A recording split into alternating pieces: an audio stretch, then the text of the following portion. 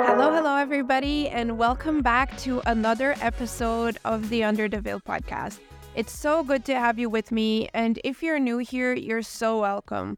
Now, today's episode is going to be a short one because we're about to hit the road to visit our family in the west of Ireland. And honestly, it's amazing that we can do that in the middle of August, in the middle of wedding season, and we're so thankful to how this year we are getting a lot more free time. On today's short episode, I wanted to talk to you about money. And honestly, it's not about how to make more money because we've talked about that in other episodes, but it's about how to keep more of the money you make. Up until this January, I really didn't have an interest in the financial side of the business. Like I said, Dan was always the one that looked after all of our accounts, and he managed all of that fun stuff that I didn't want to look at. But then we realized that the first step in keeping more of our money was to understand where it was going. After a really intense year of shooting weddings to compensate for the loss of income during COVID, but it was also to catch up on all of the postponed weddings. We looked at our accounts, and at the end of the year, although we had made a lot of money, it wasn't showing in our savings. Any financial savvy person will tell you that to have more money, you have two options. You have to either work more or spend less. And honestly, after shooting 70 plus weddings last year, there was simply no way we were going to work more. We had already decided to shoot less weddings in 2023, so our only other option was to spend less. Can you imagine waiting 10 years to have your dream wedding, only to have to do everything in 6 days because it's the only 6 days you have that year? That is what happened to us, and it made us so angry and sad that something needed to change. Which brings me to some of the things we did and do to keep more of our hard-earned money at the end of the month, but also without sacrificing our quality time and our sanity. The first cost cut we did was to get rid of our car lease. Not only did we have a hefty monthly charge, but when we were looking at it, we were paying so much interest that very little was actually going towards paying off the car. It's insane. After 2 years of paying every month for our car, when we looked at how much we owed, we still owed almost all of the price of the car. It's crazy. So after getting rid of our lease, we had to get a new car, right? So we bought and paid for a used car, and we paid for it all so that we didn't have to look at monthly charges. The second thing we did, it honestly had the most impact in our savings. We looked at our electricity and our heating bill and decided it was time to move to a better, newer, and energy efficient home. I know not everyone can do this. I know, you might be thinking, Jess, there's actually a housing crisis in Ireland. I hear you, and I know not everyone can do this. Also, a lot of you may already own your home, so you're not going to leave your home, right? And a lot of you own your home, so I know this is not for everyone, but this is what we did.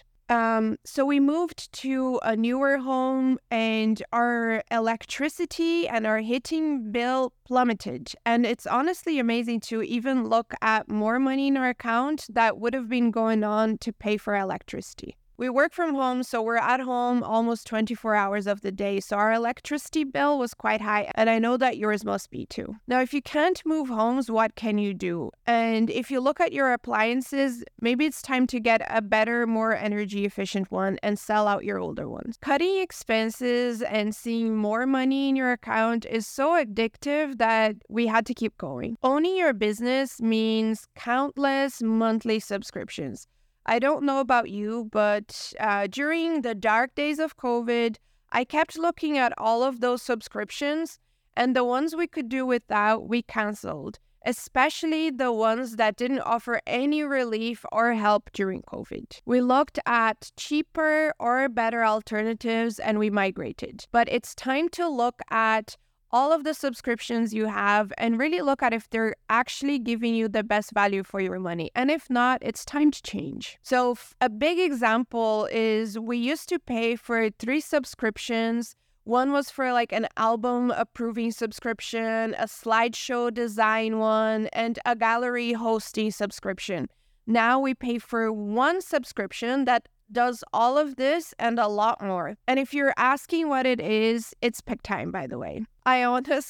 Myself and Dan honestly just go around preaching their gospel everywhere we go. Not only is everything more integrated, so you're offering a better quality service to your clients, but it's also cheaper than having to pay for all of those 3 subscriptions. But to be honest, it's also less paperwork when you're doing your accounts. And no, Picktime is not sponsoring this podcast, unfortunately. Maybe I should give them a shout out. What do you think? Another big thing we did is to have yearly subscriptions instead of monthly.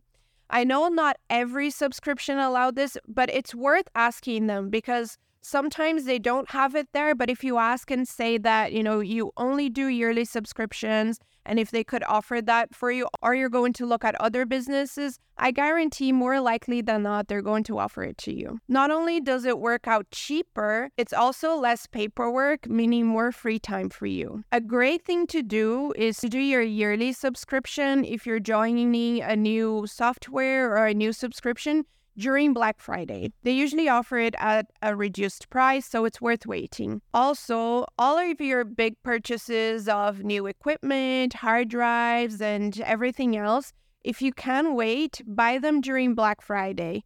Just research first to make sure that the prices are real and you're getting the best value for your money. Now, this one was a very recent decision, and it's honestly my own fault that we didn't do this before. Again, it's because I hate monthly charges and I just didn't want another one. And that's getting a toll tag for the car. After Dan showed me that it was cheaper but also more practical and it saves us time, it was really a no-brainer to just get one. I don't know about you, but I feel like I always choose the worst line to stay no matter what, and I have to wait for ages while the person in front is counting their change. Now, this next one is for professionals that already have their gear. And that is that you don't need to upgrade every year. Despite what the tech industry tells you, all of these businesses are coming out with new cameras and new equipment twice a year. Before it used to be every few years they'd come out with a new camera. Now it's almost twice a year and they have a new thing. This was a hard pill for Dan to swallow because I feel like every year he wanted a new camera. So instead of just getting new equipment all the time, honestly, just get better at your craft and only upgrade if your current gear is lacking and it's impacting the quality of the work. I had to stop myself from buying an A1 this year. I know it's a hard pill for me to swallow too. And although I still want one and I feel like it will be worth the investment, I'd probably wait for Black Friday in 2024. More expensive doesn't always translate to better. A lot of the times, the difference in quality is so minimal that your clients will never notice. Now, this happened to me 2 or 3 years ago when I decided to buy a ProPhoto Flash instead of a Godox one. Now, the price was triple of the Godox, and I thought that translated that it would be 3 times better quality than the Godox. But then I had to also get a Godox flash because the shoe that attaches to the camera from the ProPhoto is so badly designed that it keeps breaking and it costs €150 to fix each time. It's so crazy, and I honestly, every time I look at that flash, I feel angry that I spent that much money when Dan was telling me just to get a Godox one. We also decided to pay off our credit card and just get rid of it. I know in some places that, using your credit card can have many benefits. In Brazil and in the US, you'll increase your credit score or something like that by using your credit card. And I know in Ireland there are also some positives when using the credit card.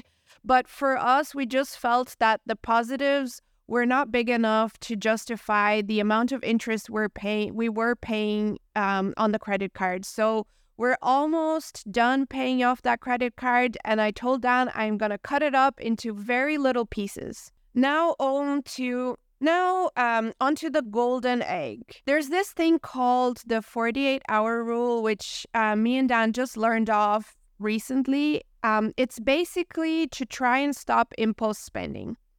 When making a purchase, especially online, leave it in your cart for 48 hours. Now, it doesn't matter if it's a business purchase or if it's a personal one. Leave it in your cart for 48 hours. If after those hours you're still thinking that you need that item, then buy it. But most often than not, you'll decide you don't actually need another shoe, you don't actually need another lens, and that will translate to more money in your savings at the end of the day. Okay, it's time to wrap up because I did say this was going to be a short episode, right? Oh yeah, talking about hitting the road, plan ahead. When you're, even if it's like a personal trip or if you're hitting the road for work, for weddings, just plan ahead and buy your snacks from your local supermarket. Because when you're buying snacks, coffee, and water at a petrol station, it means you're paying double and sometimes triple the price. Honestly, the era of the €2 coffee is long gone. I know, remember those good old days? Get yourself a good thermos and make your own coffee at home.